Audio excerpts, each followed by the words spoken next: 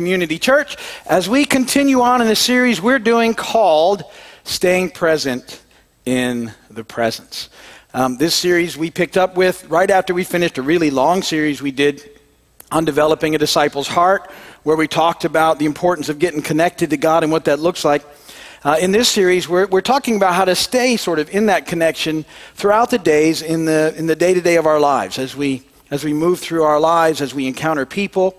We're looking at the Gospel of Luke as our foundation for this series, and we're looking at Jesus as he encounters people and situations.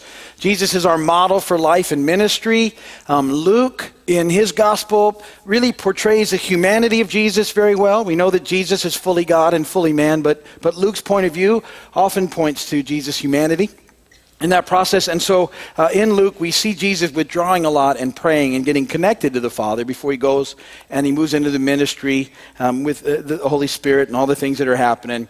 So we can learn from what that looks like about staying present in the presence of God. We've been working through, we hit Luke 6 like 4 weeks ago. And in Luke chapter 6, Luke does a short account of the Beatitudes. But to me, in processing this, the Beatitudes are so important in staying present in the presence that we're taking some time to sort of do a sub-series on the Beatitudes. And because Matthew's account's a little more detailed, we're hanging in Luke. Put a comma in Luke, or maybe it's a semicolon. I don't know. Maybe even a colon. It doesn't really matter. Put one there. And now we're in Matthew 5 for a little bit, and we're running through the Beatitudes together in this process. We've talked about Matthew 5:3, and we called that one the attitude of humility. We looked at Matthew 5:4. I called that the attitude of reality. We looked at Matthew 5:5 last week. I called that the attitude of gentleness. Today we're going to look at Matthew 5:6 together in just a moment. But most of you know at this point after the preamble, I like to put in a little break and give you a really bad joke before I press in to something else. And I actually have one of my favorites for you guys tonight, and it's audience participation, so I'm going to need your help with this. It's actually a knock-knock joke. It's one of my favorites, okay? You guys all ready? All right, so okay, here we go. I want you guys to start it. Knock-knock. Who's there?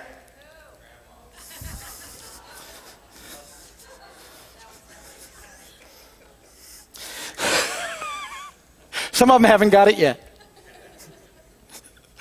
It's a classic joke. Do you get it yet? Anyone? You started it. It doesn't make sense if you start it. Wow.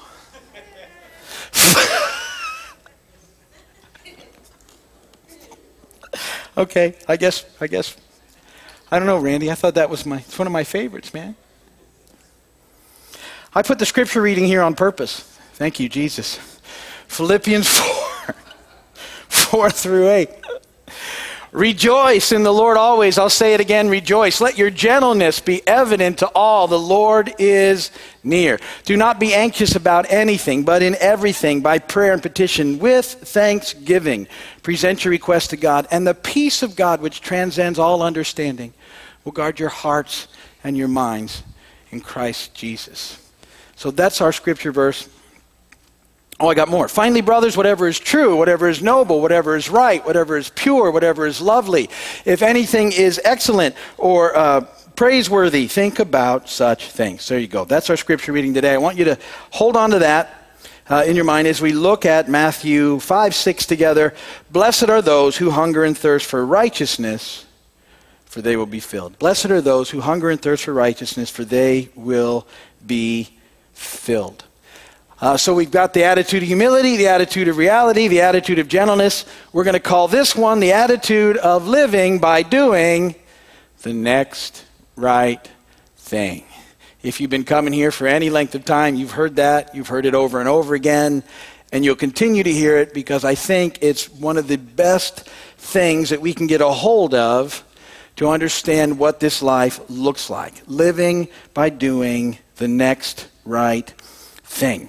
That idea of righteousness that we read in Matthew 5:6 is about that. Rightness, the right thing. The underlying motivation for this type of living is a hunger and thirst for God and his righteousness, doing the right thing, doing it his way. It's also the way that we really experience life or are filled or satisfied, which is what that word filled means.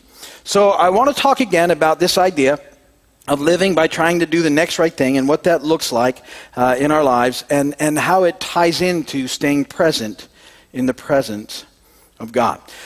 So as we begin to experience this real life that we find in Christ, the full and abundant life that we've been talking about. And as we now put into perspective the Beatitudes that we've talked about, it all starts with humility and that we need God. We can't do it without him. Then the reality comes that the world's broken. It's a mess. My sin helped cause it to be such a mess.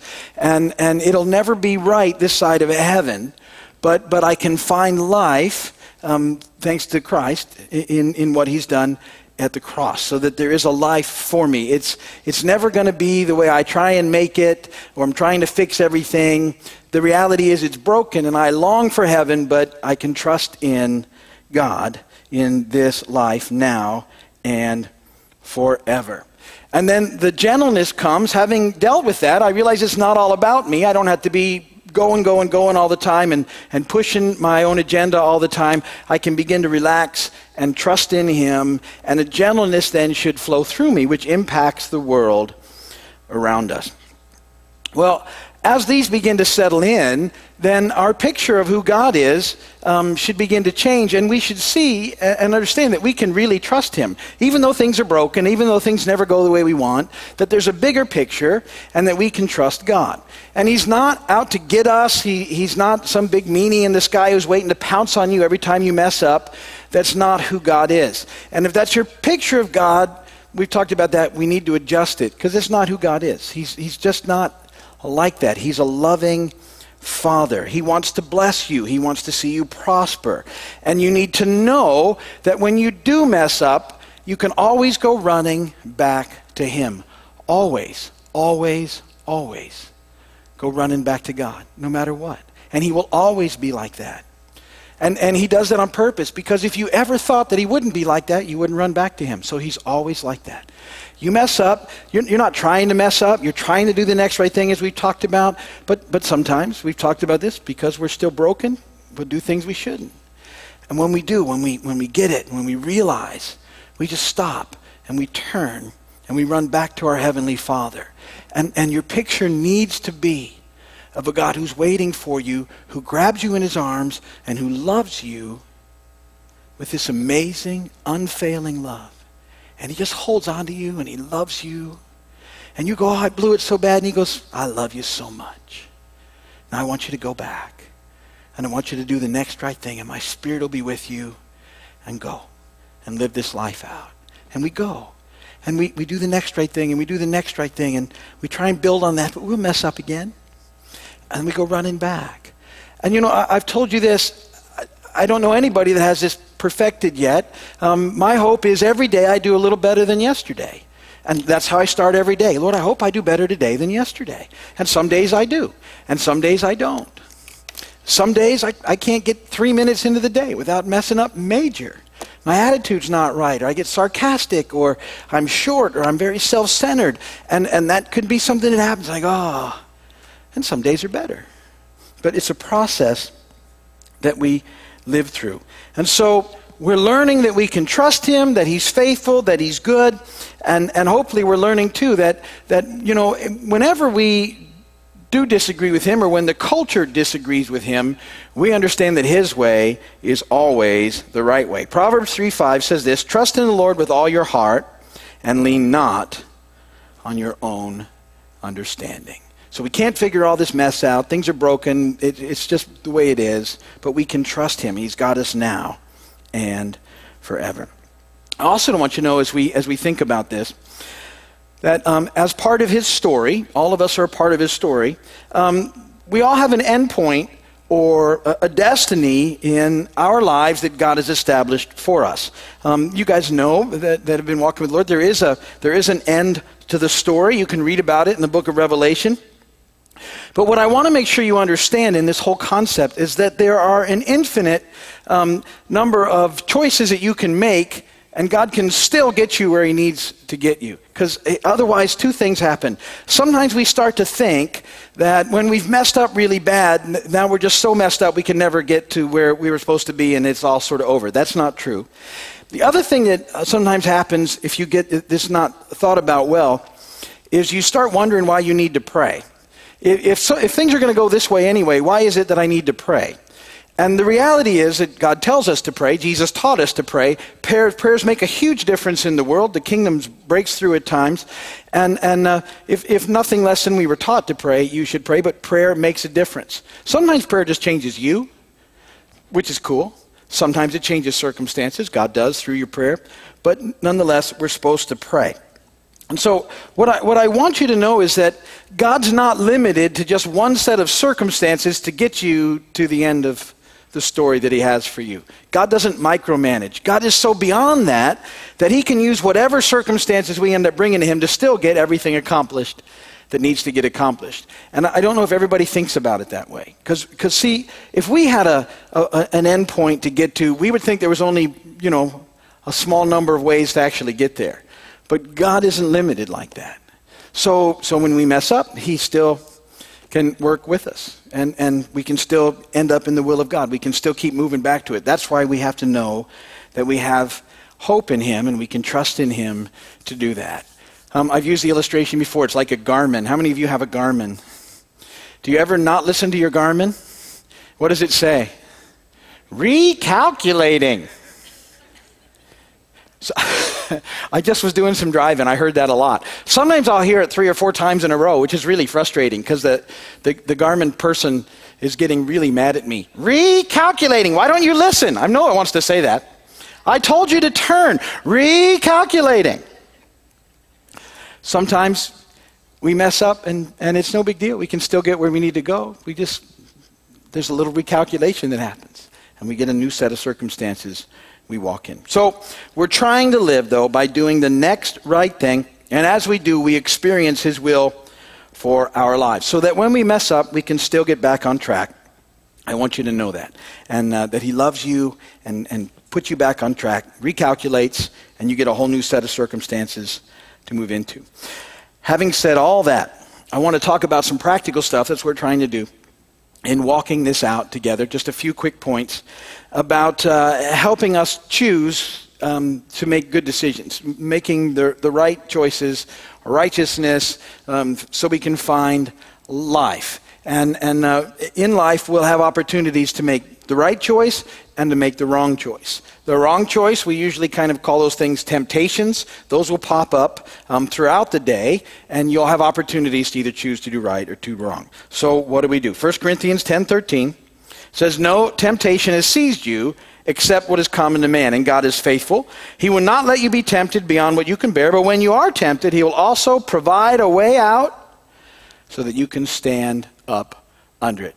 God always provides a way out. So when the choice is there, even though he's always going to make a way out for you, and that's the next right thing. But here's 3 points from that verse that I think help it get right down to what it looks like. First point is this: when you are tempted. Point number 1 in your bulletins: when you are tempted. 1 Corinthians 10:13, "But when you are tempted, he will also provide a way out so that you can stand up under it." Here's what I'd like you to think about this week. The verse says, when you are tempted. I like you to think of it this way: when are you tempted? What are the things and the events in your life that happen that cause you sort of more often than you would like to make poor choices? What's the pattern that happens that sometimes causes you to not do the next right thing? And so you ask yourself questions like this: well, when am I most tempted? Is there some sort of pattern that I can see happening there? What is it that I'm doing when I'm starting to feel very tempted? Where am I when I might feel that way? Who am I with? Might be something that sets it off. What is it that is most tempting to me? And here's a big one. How do I feel right before I'm tempted? Particularly, how do I feel right before I give in? Because I think you can identify the feeling, and if you can identify it when it's happening, you can get it stopped there. God will meet you there. Every phase of the way, God will meet you. But it's our part is kind of figuring that out. Remember, we talked just a few weeks ago that the evil one, he's always trying to trick us with the lust of the flesh, the lust of the eyes, or the pride of life. And so I've had you already thinking about that. Now start thinking about, how do I feel right before I choose to go in a direction I'd rather not go? Because I'm confident you'll be able to identify it, and it'll be a tool that you can use to help you to make better decisions in the future. Once you get sort of a habit, an idea, a handle on the pattern of your vulnerability, then you can see more clearly the second thing that happens. Point number 2 is that God always provides a way out. He will provide a way out. Always, always, always. He never left you alone. There was always a way out, all the way along, whatever you were feeling, until you chose to go in the absolute wrong direction. He was always there and would meet you up until that last. He's always there. And then when you do mess up, he's still there. But we were trying to get better at this whole process. So when you've identified that feeling, and you can honestly say, I'm very likely here about to make a bad choice. It's pretty, I've always have in the past. Here we are again. Everything is right where it needs to be. There's a prayer that I've taught you, and it's the temptation prayer. You may want to write this down. If you've forgotten it, write it down. It's one of the best prayers I will ever teach you. Here it is. Help! I'm completely serious. One of the most powerful prayers you will ever pray when you're feeling that way is that. Simple. Help!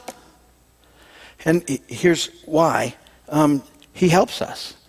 Jesus responds to that prayer. Look at this, Hebrews 4:15 and 16. For we do not have a high priest who is unable to sympathize with our weaknesses. We have one who's been tempted in every way, just as we are, yet was without sin. Let us then approach the throne of grace with confidence, so that we may receive mercy and find grace to help us in our time of need. Help. Come on, I'll help you. He'll meet you right there every time. And he'll empower you. The Spirit of God will empower you to choose rightly. And the more often you do it, the easier that one gets. And you know, we talk about this in life. We're in this process of being sanctified as we cooperate with the Spirit. We're being changed. And so it should be that things that used to really get you in trouble don't any longer because you've grown through them. But then new things pop up. At least they do with me. I'll have some success in some areas, and then all of a sudden there's a new one that he hadn't been messing with before. Now it's like, well, you're doing good on that. Here you go. And there's a new area to work on. And I got to go help. And he does. And he's good that way. Third thing you need to know, you can stand up under it. When you're feeling tempted, the most important thing to do is pray, help, and then change your focus. Change your focus. You need to think about something differently. Something different. See, where we end up in trouble is we sometimes think that our willpower alone can help us move in the right direction. But you don't have that much willpower. None of you do. You just don't. You're going to cave in. It doesn't work. I can't do it. The reality in that is this. With regard to temptation, basically resistance is futile. It's like one of the movies. Resistance is futile. And biblically, we're not told to resist temptation. We're told to resist the devil, resist the evil one, which is a different issue altogether. The secret to overcoming temptation is not resisting. It's changing your focus. You change the direction of your thoughts. You shift your attention away. We have this thing. We start doing this, and we go, I'm just not going to do it. I'm not going to do it. I'm not going to do it. I'm not going to do it. And the whole time you're thinking about doing it. Do you get it? And it's this wicked pull that's on you. It would be like this. If you're watching television and you have a remote control in your hand and something comes on the channel that you don't like, I mean, which is it that you do? Do you go like this? I'm not watching, I'm not watching, I'm not watching? Or do you change the channel or turn it off? You see, I know what you do. You change your focus. And that's what we need to do. We get it. I'm moving in a bad direction here. I can feel it. This is how I feel right before I go and do things I shouldn't. Help! And Lord, I'm going to think about something completely different now. Something that's pure and right and lovely and noble. The verse is Philippians 4:8. Again, whatever is true, whatever is noble, whatever is right, whatever is pure, whatever is lovely, whatever is admirable, if anything is excellent or praiseworthy, think about such things. And I want to change my focus. And then he helps us. See, this whole idea, these three little points will really help you in living by trying to do the next right thing. And this whole process really is huge in staying present in the presence of God. It'll really help you in the whole situation to just move closer and closer to him and stay better connected and be more available to the things that he has for you in this life and to find the full and abundant life that we've all been looking for. So remember those things as you kind of run through this week, really kind of tie into and try and think about, and this is what's happening. What am I feeling? Cry out, help. And then change your focus. And you'll find that you're living that right thing life, that righteous type life that's satisfying as we stay connected to God. So think about those things this week, and we'll pick it up in Matthew 5:7 next week. We're going to end there. If you're watching on television or by video, thank you so much for spending this time with us. If there's anything we can pray for you, please send us an email or call us, and we will absolutely pray for you. And we hope to see you again soon. You can shut down the videos. Here's what we're going to do. We're going to take up our offering here in just a second, and then I'm going to let you